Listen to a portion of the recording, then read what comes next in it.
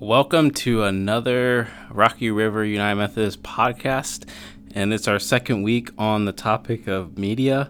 And real quick, before we get started, we want to thank everyone for listening, and thank you for your feedback, and we really appreciate hearing from the people who have been listening to this podcast. And we really pray that this has been a strength and encouragement for your faith. And our second session on media. And so this one is actually going to be more about social media. So the first one we did was entertainment, music, kind of a broad look at media, but this one's going to be more directed towards social media. So before we get started, Paul, what is your current use of social media? Well, Stephen, thanks for tossing that question right at me to get us rolling here. Welcome back, folks. Yeah, social media is a topic. I am going to respond to that question and immediately discredit anything that I'm going to say for the rest of the episode by letting you all know that I am currently not active at all on social media, unless you count the Waze, GPS app that allows you to virtually honk and wave at your friends as you drive by them on the screen. Truthfully, my overall experience with social media has probably been typical more for somebody like twice my age than it is to folks from my generation, from my peer group. Somewhere out there in cyberspace, I do have an active Facebook account, I believe, that I haven't signed into in about a year and a half. I was actually active on Facebook for probably a decade or more prior to kind of an absence from it. The only thing I think I ever actually posted on Facebook, which I think is primarily the point of social media, is to share things. But the only thing I ever really posted was my annual thank you to everyone for my birthday well wishes. Mostly I just scrolled up and down the screen to see all the random things other people were posting. I occasionally looked up people from my past, high school and such, see how they were doing. So much better than actually showing up to reunions, class reunions and such. But like I said, I would check Facebook occasionally, scroll up and down the screen. I'd do that maybe a couple of times a week. Occasionally I'd swap a private message with somebody just for convenience sake.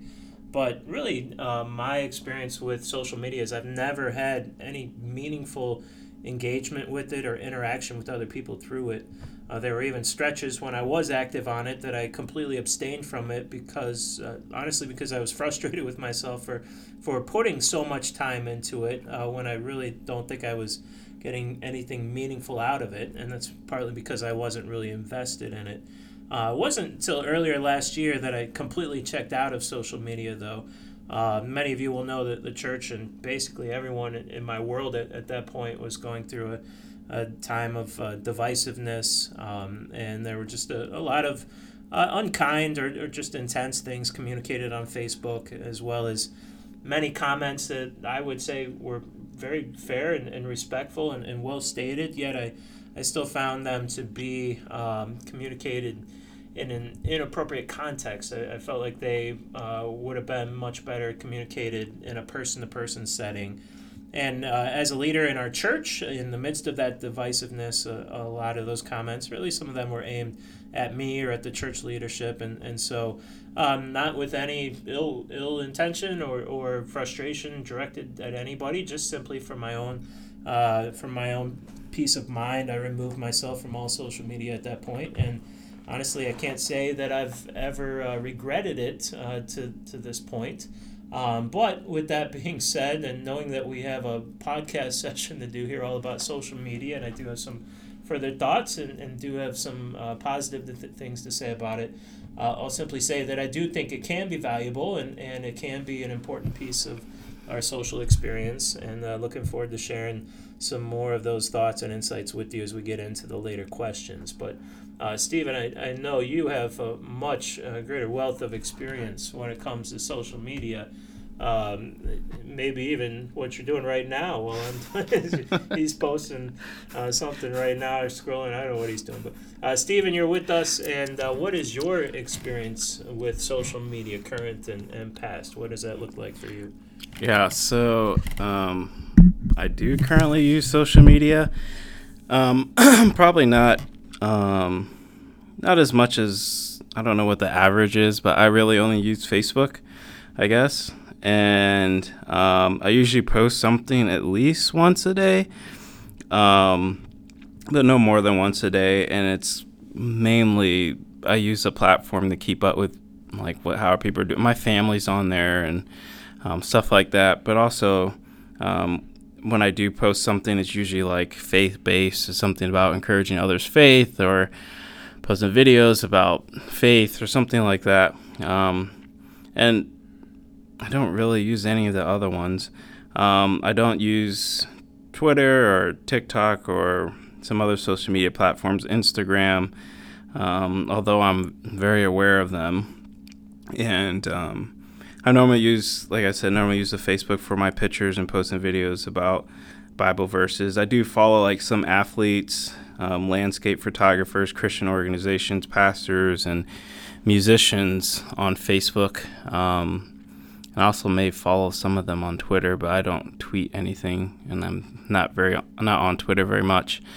But yeah, and I guess I don't know if this maybe is a generational thing, because I got a Facebook my junior year of high school, so it is very, very weird to.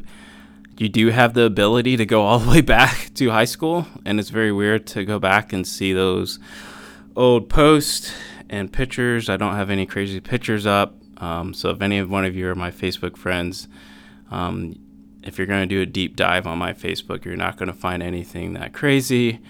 But yeah, I just think it's interesting that I've been having it for quite a while now. And of course, we're going to get into more about the positive and negatives about social media. So we're going to start off with Paul talking about how can social media be a positive and healthy contributor to the life of a Christian.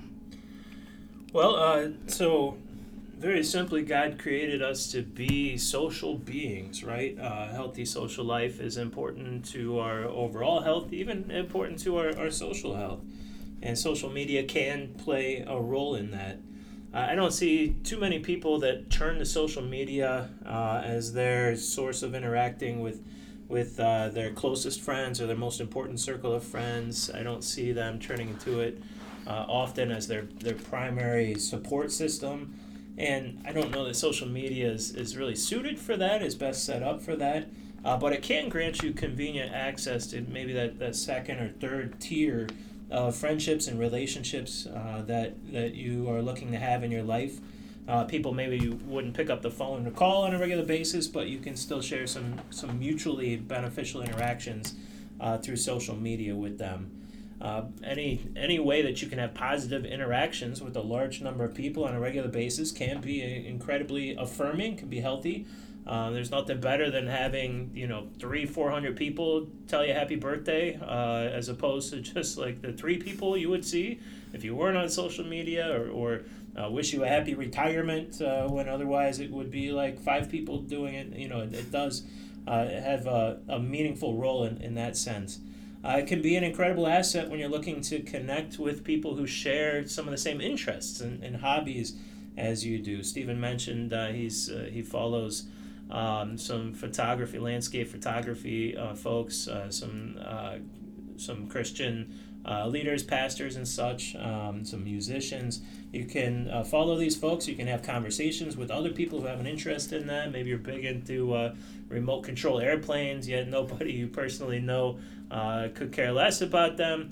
So you get on and are part of a social group where you can have conversations about remote control airplanes all day long, right, with people who do care. So it can be beneficial for that purpose. Specifically for Christians, though, honing in more on where we want to be going with our conversation, social media can be an incredibly effective way to witness to our faith. Now, to be clear, I don't mean for us to get on there and witness to our faith by condemning everyone else for their beliefs or what they're saying or doing, or for anything that they're posting, or to make it our sole purpose to get on there as Christians and start a bunch of heated debates about controversial religious and social issues. If you're on there for those purposes and people begin to sense that that's really your agenda, your purpose for being on there, they're going to pick up on that. They're going to tune you out right away, and you're not going to have a positive witness with them. You have to be on there as, not Jane Smith, the Christian activist, but Jane Smith, the person who happens to have a Christian faith and be passionate about it, but also has a job and a family and other hobbies and a personal life. And so people see you as a person, not just somebody on there with an agenda. And in my experience, it is possible to have healthy conversations about matters of life and faith on social media. Of course, as you know, all it takes is one knucklehead to get on there and spoil things, though, for everybody else. When it comes to being a Christian witness through social media, honestly, I think I've found people are more effective with their witness not because they're debating their Christian ideas or arguing their Christian views with other people, but because they're on social media demonstrating Christian love. You can be the person not that gets on there and has these heated discussions about hot button topics or some of these highly debated topics right now. You can be the one that gets on there instead and rises above the shenanigans and does not fire back when people say unkind things. You can be the person that's sharing uplifting messages and affirming stories. You can be the person that's on there asking great questions that shows that you really care about other people you're engaging with. Even if it's about things you could care less about, you can still ask good questions to have a good witness with folks. You can respond to people in ways that show that you actually are listening, you're caring about what they have to say. We have to remember that some folks on social media, that is their primary outlet. That's their primary social connection. They don't have a great support system outside of that. So what you say and how you interact with them can make a huge difference to those folks. Ultimately, though, at its core, social media is a means of granting yourself nearly unlimited exposure, right, to who you are and what you're about, your thoughts, your attitudes, your character, your behavior. Every time you're on there, no matter what you say or do, it's on full display to countless other people. This can be a great opportunity as a Christian. This can be incredibly destructive for us as Christians. So it takes wisdom, takes discernment, a lot of grace, and a lot of patience in order to be effective and to glean something meaningful and healthy as Christians from social media. But there are opportunities there, I truly believe, for those who go about it the right way. Stephen, what do you got for us? What are the positives, the healthy aspects of being involved in social media? Yeah, so I believe social media can have a very positive effect on Christians if used correctly and in moderation. Social media is a great place to read or listen to good pastors, watching their sermons and interviews. That's not a slight at Paul or Dan. I think they are good pastors as well. Thanks. You can find good Christian organizations, and you help provide helpful information for growing your faith and giving you a biblical lens of how to look at the world and understand it. And social media also provides an outlet for Christians to talk to other Christians, to share prayers and blessings, and I think it's a fantastic. I mean, you can have small private groups of Christians that go to your church. You can have Christians really from around the world. So that's huge. In many cases, the Christian message has never been able to spread as far or as fast than it is in this internet social media age. So really, this age has allowed the gospel message to spread further and faster than it probably ever could. I mean, it can span the globe in a matter of minutes, which can also be a bad thing when misinformation can also spread so quickly. But we'll get to more of that later. Social media allows us to connect to the church even when the church isn't in the building. So just a little plug, our 11:30 service is on Facebook. So if you go to Rocky River United Methodist Church, look them up on Facebook and you can watch the live stream on there. So you can be the church without even being in the same building, or a version of the church, we say. So I have social media. I mean, the way I use social media is to share and strengthen my faith, and through the many reasons I've said, like the way I think of my social media account is I want to use it as a way that can help strengthen others' faith. I mean, that's basically my motivation as to why I have it. To be honest, I'm not on it too much, but I do post, and my prayer is that my posts make a difference in other people's lives, and I really want to use it as a platform to reach others. I mean, it's kind of how I see it. And even there's even Bible apps that kind of are set up like social media platforms. I think of the Bible app, I think it's called YouVersion. It's really much like a social media feel. So social media really has this effect, almost like, so when we think back to the early church, part of the reason why the early church was able to spread so quickly, the message was able to spread so quickly, is because of the well-built and maintained Roman roads at the time. So when you look at your New Testament, nearly all of it, about half or more than half of it, is all just letters. Even the Gospels were written, they were shared among churches. So the fact that Paul is writing all these letters, we have apostles writing letters, the reason they were able to spread those letters at maybe not considered fast today, but fast then, was because the Roman roads created an environment and a perfect place for this message to really spread during that time of the early church, which I think the Roman roads provided the goodness of the gospel to spread, but also provided many bad things would happen on those roads as well. When Jesus shared a parable about the Good Samaritan, matter of fact, when he was on the road, he got jumped by bandits. So you're going to have that bad stuff that happened on the roads as well. But of course, with anything, everything like the internet, it's all how you use it. It can be good, it can be evil, and it's all about what the user does with it. So from this Christian sense, yes, I think it can be a really positive, healthy contributor to your life as a Christian. So then it leads me to the second question, which kind of just naturally follows this one. How can social media be unhealthy for Christians, or really for anyone? What do you think, Paul? Yeah, so the flip side of all that, right? What is the downside? What are the risks involved in social media?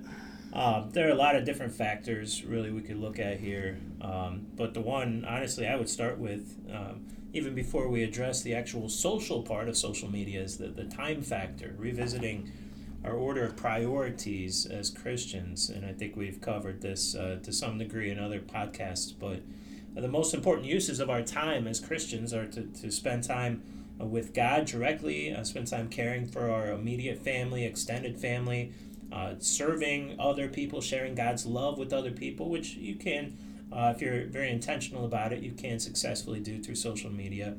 But then on top of that, we got our mandatory things like, earning a living, caring for your home.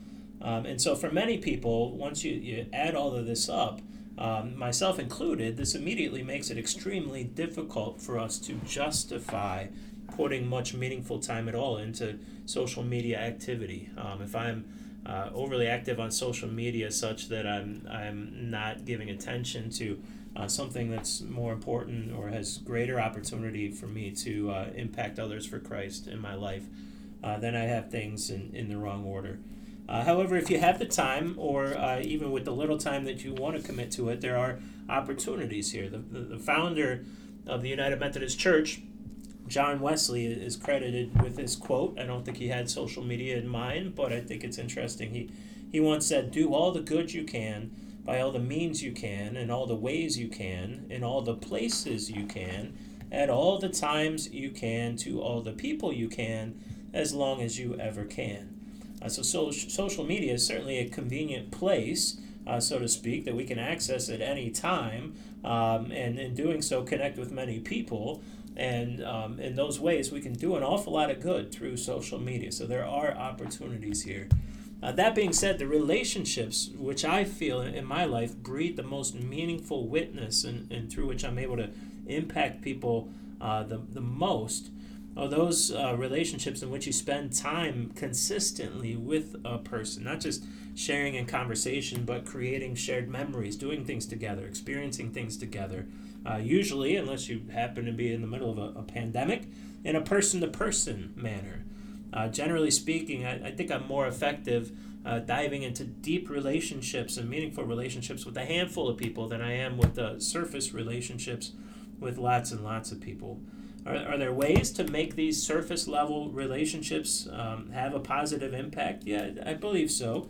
Even if you get on social media, maybe you just post a lot of positive, affirming things, thought-provoking things, and then you guard yourself against allowing those messages then to lead to these never-ending debates and meaningless exchanges with people that you may never speak to again. It's hard. You get pulled into it. You want to have conversations with people that maybe you've never met before, people who you may have acquainted with in your past, and you don't want to pull back and not engage them, especially when they're asking you things, but it's a deep rabbit hole that can really suck you in, and before long you've invested a ton of time and don't realize what you've deprived yourself from with committing that time to social media. But Jesus spent a great deal of time, thinking back to his model for us, he spent a lot of time teaching the masses. He spent time with people, with large groups of people. He lived in a different era, but if he lived in the social media era, I wouldn't be surprised to see Jesus on social media. I don't know what his tag would be or which platform he would be using, but I'm sure he'd have plenty of good materials to post, pretty cool pictures to put up on Instagram, right? But I don't know that he would have invested endless hours into the follow-up debates and the conversations that would come from people trying to dissect or criticize his remarks. And I think he would have kept his exposure on social media to a minimum, or at least a moderate level. Because Jesus taught the masses, but he was in genuine relationship with a select 12 people, probably a few other women as well that don't get referenced by name in Scripture, aren't spoken of as much. But he poured himself into this small group of people because these were the people he was counting on to carry forth his message. Sometimes I think Jesus' interactions with the crowds were more intended, or at least partly intended, as kind of a lab experiment for his disciples to learn and grow by watching Jesus interact and hearing how Jesus spoke to the people as a whole, not necessarily because Jesus was going to convert tons and tons of people through these large mass gatherings. So I think Jesus may have been on social media, but certainly not at the expense of these more meaningful relationships he held with people in his inner circle. As to the specific dangers posed by social media, this is where I'll get a little bit more in depth. If you didn't think I had yet, I don't know. Have I already, Steve? Yeah, probably. I've already dug too deep. Such is life. But social media is a public forum, right? So everything you say is observed and scrutinized by an infinite number of people. That's the way it's set up. I could be talking, say, to a guy named Joe about my views on the death penalty, right? And maybe we're having a great conversation on social media, but what we don't realize is that there are 600 other people listening in, and maybe 200 of them agree with me, 400 agree with Joe, right? Maybe 30 of those people actually decide that they're going to join in on the conversation. So now we got 32 people chatting about the death penalty. Several of them are so passionate about their views that they start taking personal shots at other people who disagree with them. Maybe one of the people who joins the conversation is an old professor of mine, and I really want to impress him, so I start talking all academically and with this high vocabulary, and I'm alienating other people maybe who aren't having the conversation in that manner. Maybe there's another lady on there that I don't know whose husband was killed by somebody who's now on death row, so I got to be careful not to offend her. But at the same time, my friend Sarah is on there. She's commenting as well, and she'll be super disappointed if I don't stand my ground on my views on the death penalty. And then this other guy keeps dropping these profanity-laced tirades directed at this sweet elderly lady from my church who's trying to get involved in the conversation. I feel like I need to defend her. And all these different factors and dynamics are in play here. I'm starting to wish maybe I just invited Joe out for a cup of coffee so he and I could talk all by ourselves, right? You see how having an audience or unlimited voices and sometimes extreme voices changes a conversation. Not only that, but we're not actually talking, we're typing responses, so it's impossible to know the tone of people's voice or their body language with what they're saying. And most of the people in the conversation will probably never meet each other, never see each other in person. They don't know each other. At least for the moment, we're protected behind this impersonal barrier of screens. And so we can be lulled into thinking that there's no consequences because I'm never going to meet you, and there's a screen, and I don't even know where you live. And my words and my behavior change because of this. This is why cyberbullying has become such a big thing for our children, for our teens. With all that being said, I think those who are in social media, engage with it on a regular basis, they have to have a level of self-awareness, right? So they can ask themselves these questions. They can consider things before they post, before they talk. How will this statement, what I'm about to say, be received by people who are in the conversation, by people who are just listening? Is what I'm saying actually true, or am I twisting things to get a certain reaction? Does it serve a worthwhile purpose to put it out there in front of hundreds of people, or would it be better suited for a private conversation?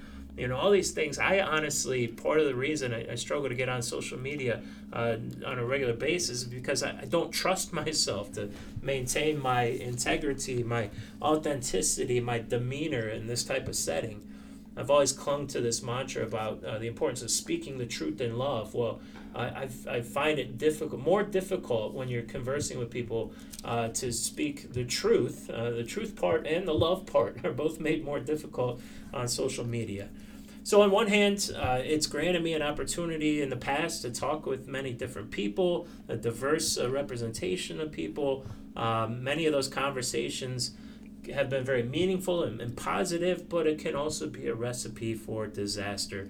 And friends, at the end of the day, nothing replaces genuine contact and interaction with human beings. Virtual communication is super convenient. It opens up opportunities for more people, different people.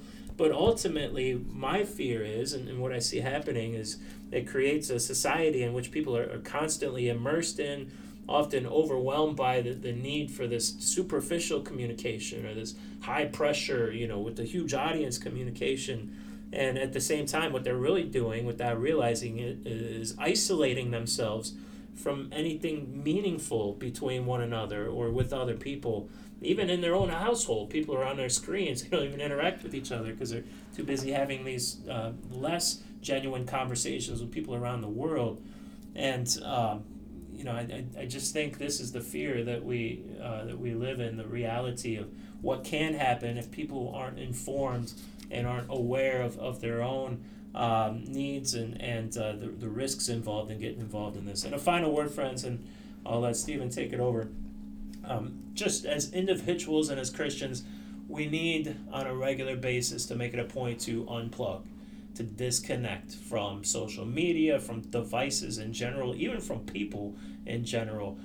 God can't speak to us. God can't work in our life if we're never creating space to be able to hear Him, to be able to see Him move, to be able to feel His presence.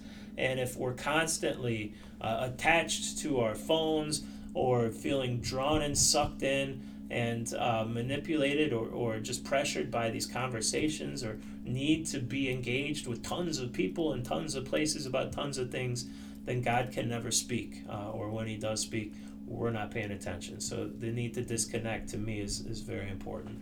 Stephen, tell us the risks. What do you got? Yeah, so I kind of mentioned a little bit about this, but social media can be very unhealthy for Christians. And again, one thing that's important to note about social media, the user has so much control. I think we sometimes forget that, we can turn things off, we can block people, we can turn off different advertisement, whatever. I mean, there is a level of control that we do have, but there are several potential problems with social media, and many of these are kind of what Paul has already talked about. And the one he kind of just talked about is social media can sometimes feel like a replacement for real social interaction. And as Paul said, there is just no replacement for real social interaction. or when we meet face-to-face social interaction with someone, it's just face-to-face is just so much different than over a screen. We're just not connected the same way when we're connected over social media. And I think, to be honest, I do believe the pandemic has shown the value of face-to-face interaction. I think people with the pandemic, have realized just the limitation that Zoom calls and FaceTime and Skyping, we can realize the limitation. As a matter of fact, my parents just came up from Kansas City about a week ago, and we just had a fantastic time of seeing them face to face. And for my kids to see their grandparents, it was just a huge different experience for them to see them face to face. But at the same time, and this is where the balancing act is, at the same time, my kids have been seeing their grandparents on Skype, and we Skyped them, and they see them, so that when they saw them face to face, there was no lag time per se. They just kind of jumped in and just like, hey, that's grandma and grandpa. We know them because they've seen them. So having appliances, media, electronics as a way, Skype as a way for my kids to connect with their grandparents who are thousands of miles away, so that when we are together, we just already have those connections. So again, it kind of goes back to what I want to say is that social media has to be seen as a tool, not the main way that we communicate or connect with others, but a tool in a way in how we connect with others.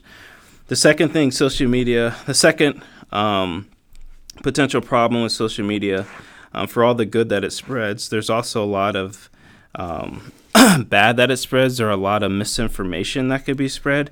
Misinformation is rampant on social media, so that's a huge problem. I think really the truth, in a sense, the truth has been weakened as the social media age has continued to grow and spread.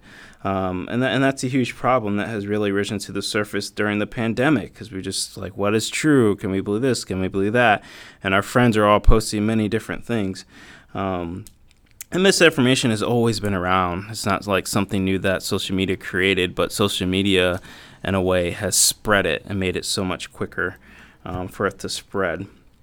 So then again, this goes back to the Roman road analogy, that just like the Roman road was a good for the spread of the gospel and Christianity, but the Roman road was also used for bandits and also misinformation from the Jews, as a matter of fact. So if you look in Galatians, there are many Jews who are going around saying that in order to follow Jesus, you had to follow Jewish practices, and they were taking the same Roman roads that the Christians were taking. And Paul was in a constant battle, saying, no, like, you come to Christ through grace, not through the law, not through your works. And so Paul was constantly combating the misinformation of some of the Jewish, some of what the words of the Jewish people were saying. So similar to social media and the internet, if we're not careful, if we're not careful what we read and what we see, we always have to use, there must be discernment. That goes for anything online, but discernment and wisdom. And the third and final thing, social media really reflects the sinful humans that use it.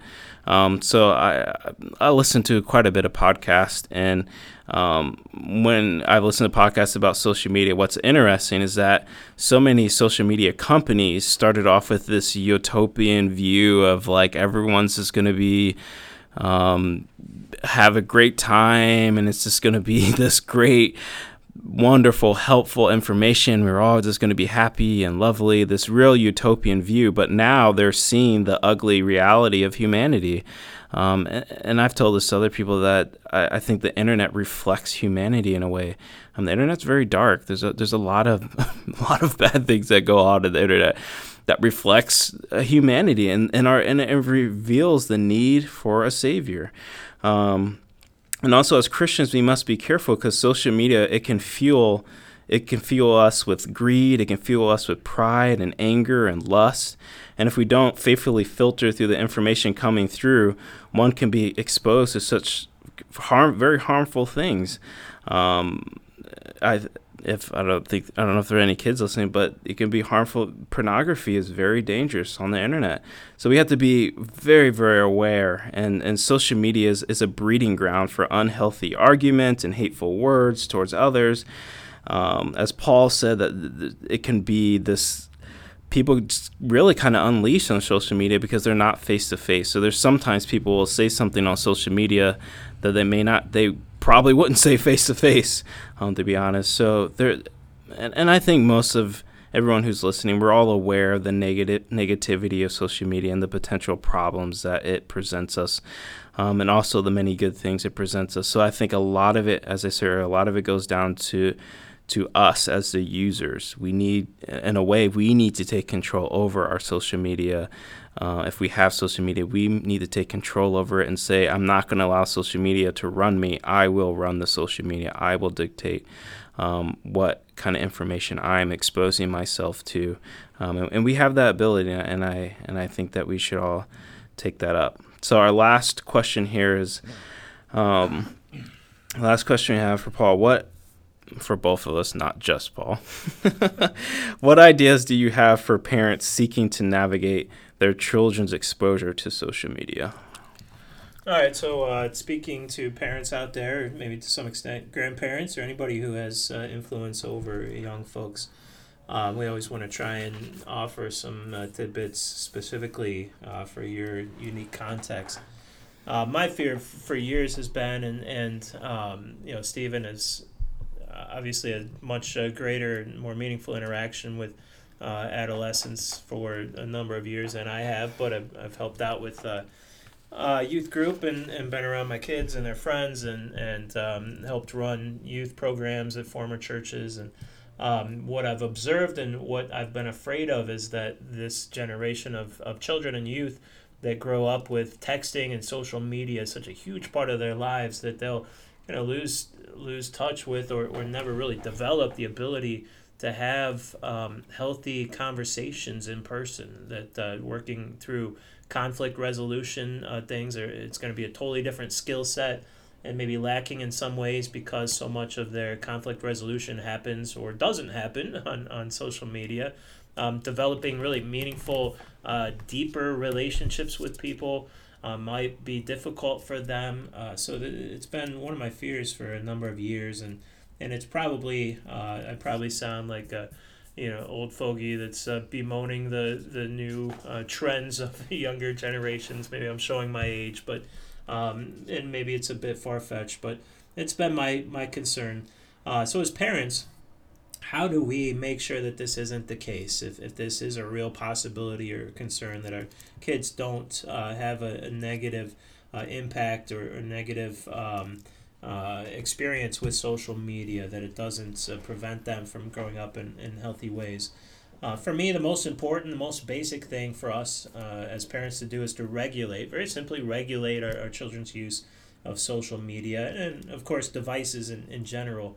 Never before, if you think about it, never before in history have parents had so many things that they needed to regulate that their kids are interacting with or involved in, or things that they have to maybe consider flat out saying no to their children. And it's not an enviable place to be as a parent. It's hard work. It's not particularly popular with our kids that we choose to regulate or even turn them down when they request certain things. And the flip side, I think, is we have to work even harder as parents then to create positive things to replace these things that our kids are maybe not going to be as immersed in as other kids around them.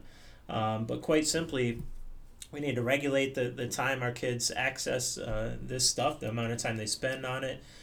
We need to basically help them understand that the real world exists out here and not in there. And as convenient and as accessible as social media is, and the devices in many cases seem physically attached to the bodies of our young folks, they can get to the point where they're so immersed in these videos and the world of social media conversations and posting pics and all of these things that they lose sight of what's real and what's not, and they're so engrossed in the virtual world that they find themselves struggling in the real world.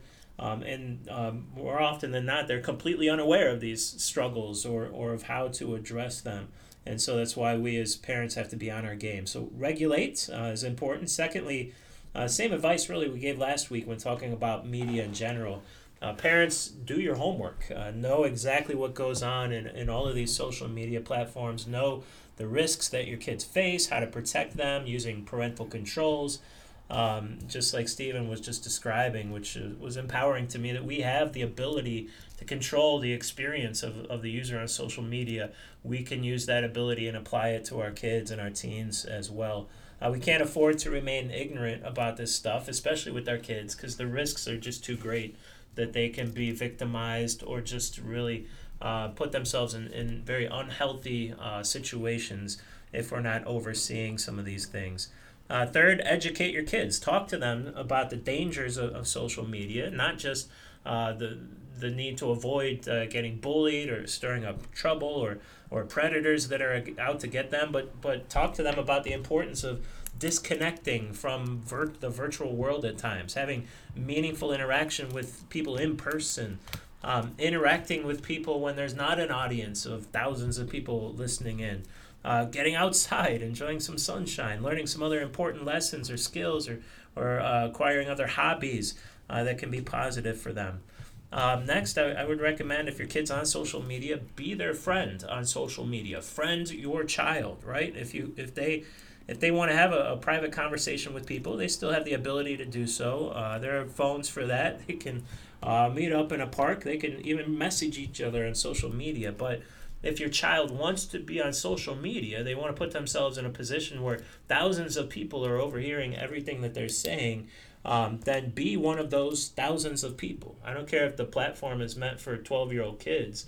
And Stephen may be able to correct me and tell me how ludicrous this suggestion is, but still sign up for an account, get on there. You don't have to post anything. I would recommend you don't post anything, but be there as somebody who can observe what your kid's experience is firsthand on social media.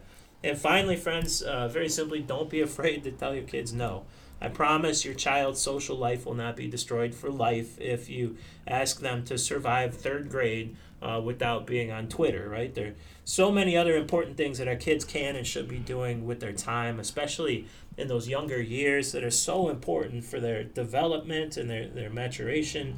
And you may feel like you're public enemy number one because you tell your kid no, but you're not. You're loving your kids. You're doing what's best for them.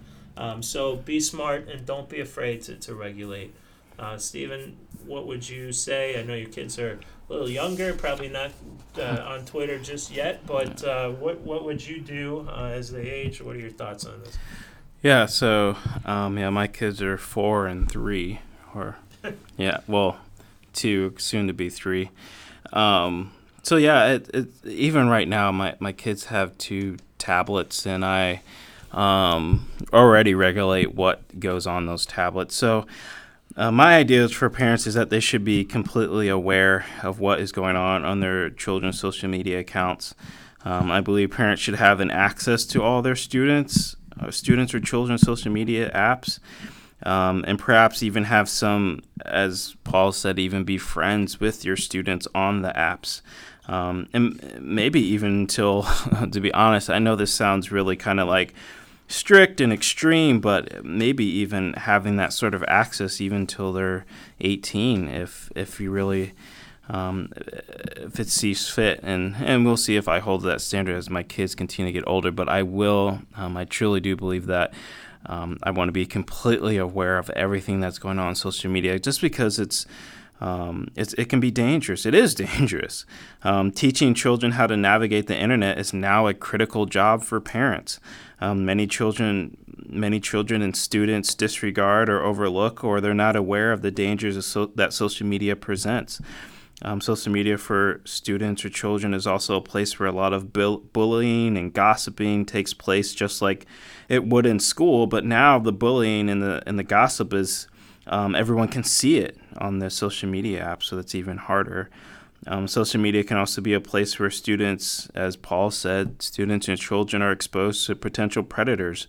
They are out there, and they are looking for students and children. So I do believe as parents we are to guide our children in their interaction on the internet. The internet is very helpful, extremely helpful, if not necessary, but it's also a very dangerous place. And I think the goal for a parent is that when the goal for a parent is for when their child leaves the home, they have the tools and the awareness to safely navigate the internet. They have the wisdom and the discretion to safely navigate everything that they find online. So that's, I think it's critical, again, that it's now a critical job for the parent is to teach their children, their students, how to navigate the internet. So thank you, everyone, for listening to this podcast. It's been really great doing this topic, and Paul and I are very much looking forward to our next series, which, to be honest, I might just break here. So our next series is going to be, so our church is based on, it's all about the story, and we just love that theme of the church. So what we're going to be doing for the next couple of podcasts is interviewing different people other than ourselves. So we're just really excited about bringing about other people on the podcast so we can hear the stories of others, and because it's all about the story. It's all about the story of Jesus Christ and how his story interacts with ours. So we're just really excited about that next series. So thank you, everyone, for listening. Have a blessed day, and remember that we're still streaming online, and we're also having in-person services at 10 o'clock. And thank you.